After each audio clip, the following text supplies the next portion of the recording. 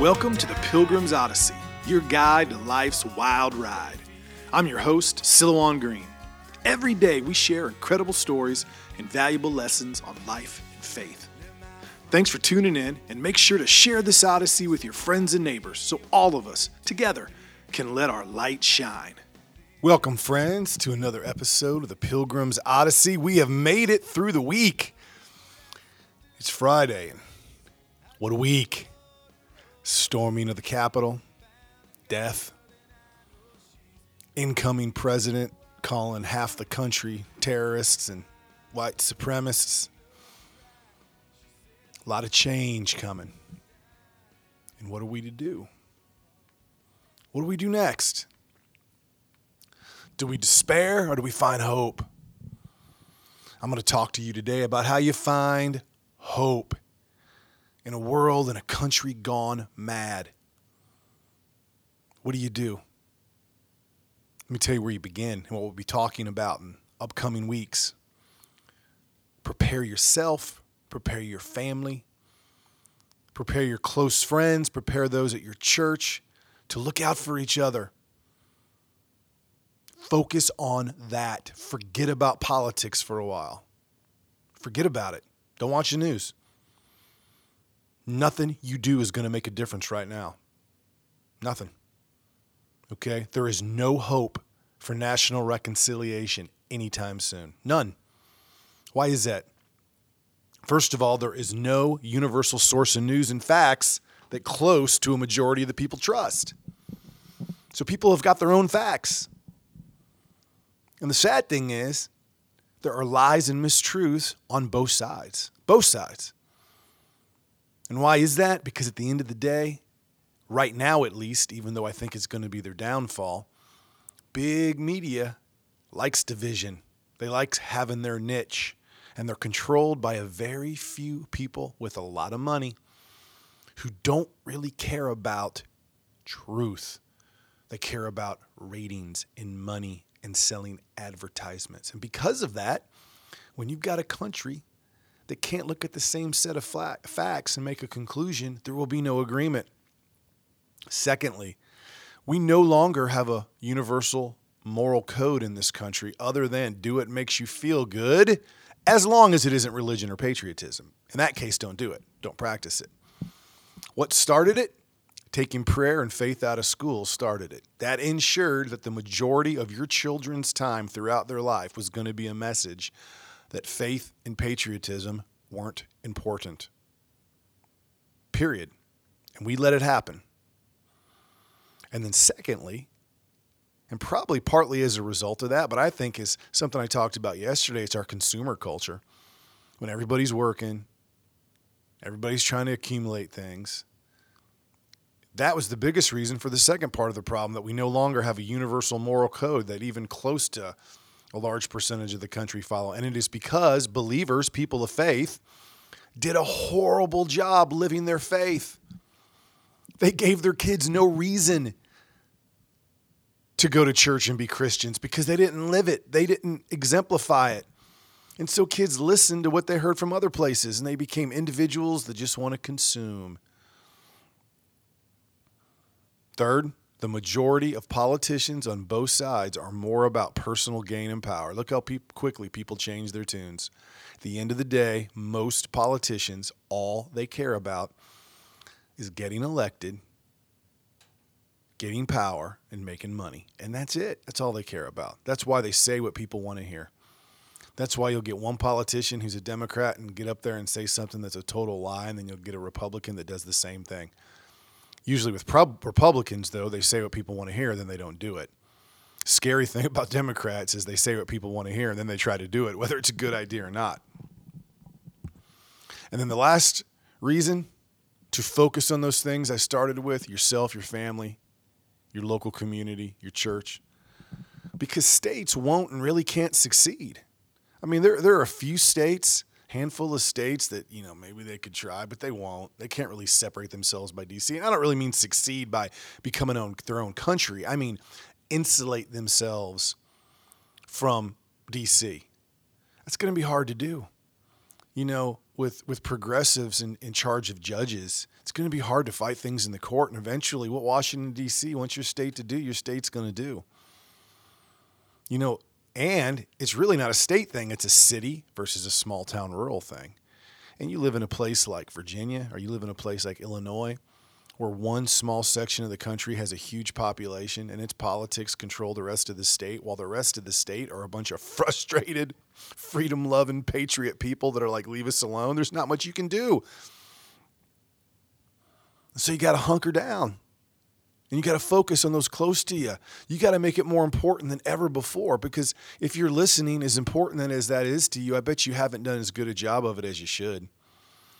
Have you really done as good a job as you should teaching your kids their faith, living it yourself? Have you done as good a job as you should living simply, not being part of the consumer culture, saving your money, building your savings, being in a position to help take care of your neighbor and your friend and your family?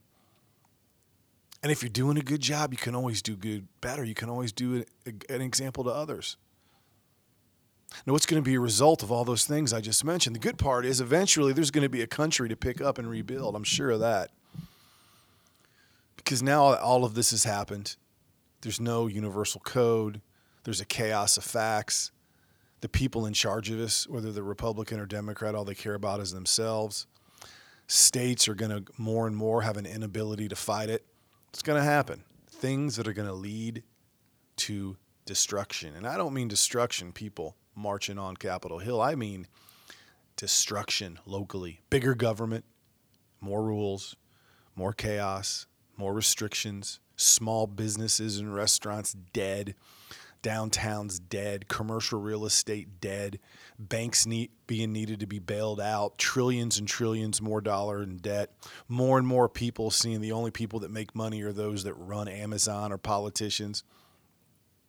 Only solution they're going to have is giving away more money, which is just going to feed into the monster. It's just going to feed into the monster. It's going to make some people angrier. It's going to make some people more reliant on government. And we probably won't be able to rediscover the America our founders envisioned until it all falls apart. In a big or small way, hopefully small. Theoretically, things could get so crazy over the next 2 years, trying to take guns away, single-payer health care, overreach in all kinds of areas, that it makes people mad and we fight back. But with judges, states controlled, maybe we can't fight back. Maybe there's no way to win a vote again. And then you got to wait for it to fall apart in a big way.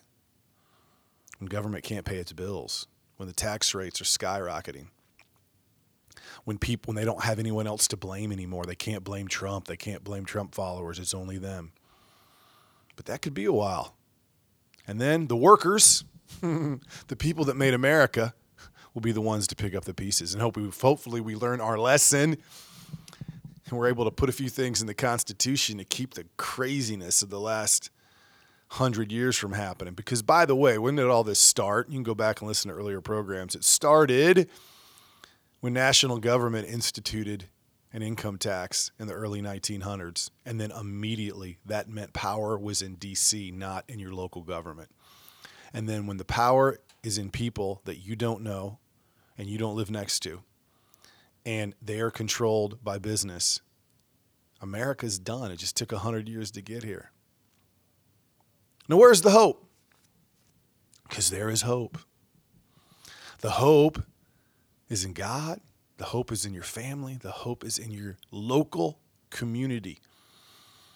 Build those up now more than ever. Have discussions about it. It's one thing my wife and I have been saying. We got to get out of our busy day. You got to talk to your neighbor, the people you go to church with. You got to say to yourselves, what are we going to do? How are we going to take care of our homes, our family, our values? As John Adams, yes, John Adams. I love our founders. One great thing for me over the last 9 months is the renewed and increased appreciation I've had for our founders. That when you read their writings and what they went through then, my goodness, so much hope for us today. Reading about their struggle and their dreams and their values, so much hope for us today. But John Adams wrote this in his diary on June 2nd, 1778. without knowing that he would be predicting the reason for the downfall and the sickness in America in 2021. From 1778, 2 years after the Declaration of Independence. The foundations of natural morality must be laid in private families.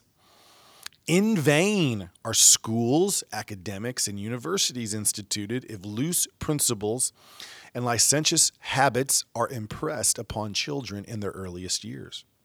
How is it possible that children can have any just sense of the sacred obligations of morality or religion if from their earliest infancy they learn that their mothers live in habitual infidelity to their fathers, and their father is a constant infidelity to their mothers? That's it. That's what happened to us, folks. We let schools and universities teach our kids morality. We made morality less important. We didn't set the example. And it's not necessarily cheating on your wife or your husband. It's valuing money over faith. It's chasing things and not spending time with your kids. And then they see that and they go, that's how you're supposed to live. It's on us. We have to regain the foundations of private families, of private communities, of small towns. You got to come together. You got to have discussions. It's the only thing that's going to save this. It is not going to be 1 million people going to D.C. It is not going to be elections. That's past us. With the media and big business and social media, it's past us. In a sense, they're going to get their way and it's all going to fall down. Now, don't get me wrong. Fight, man. Fight. That's part of this, though, too. You know, if small families were stronger, if small community was stronger, we'd do a better job keeping an eye on elections, holding our politicians. And whether America rediscovers itself in 2 years or America rediscovers itself in 20 years, you can't count on or guess either. You got to look at your family, at yourself. You got to build it up. You have got to become what John Adams wrote about. You have got to be the one that protects America in what we believe and how we behave. And that is the hope. The hope is in you. The hope is in you. So until next time, my friends, which will be next week, and we'll talk more about how to strengthen yourself, your families, your communities. Don't give up. Have hope. Aim high. Spread your wings on faith, on love, on preparedness, on hard work, on universal values that John Adams knew about. And keep your eyes on the things that matter. The good book, the good look in your kid's eyes, and your friend's eyes, and your lover's eyes, and your wife's eyes, and your husband's eyes. Universal values that have sustained us forever. Keep your eyes on those things. And I'll be with you Monday. Your host, Silouan. Peace. You've been listening to The Pilgrim's Odyssey. Make sure you comment, share, and like this podcast so all of us together can let our light shine. For books, videos, and more content from me, your host, please visit Silouan.com. That is Silouan, Silouan.com. Until your next visit on The Pilgrim's Odyssey, I'm your guide on life's wild ride, Silouan Green.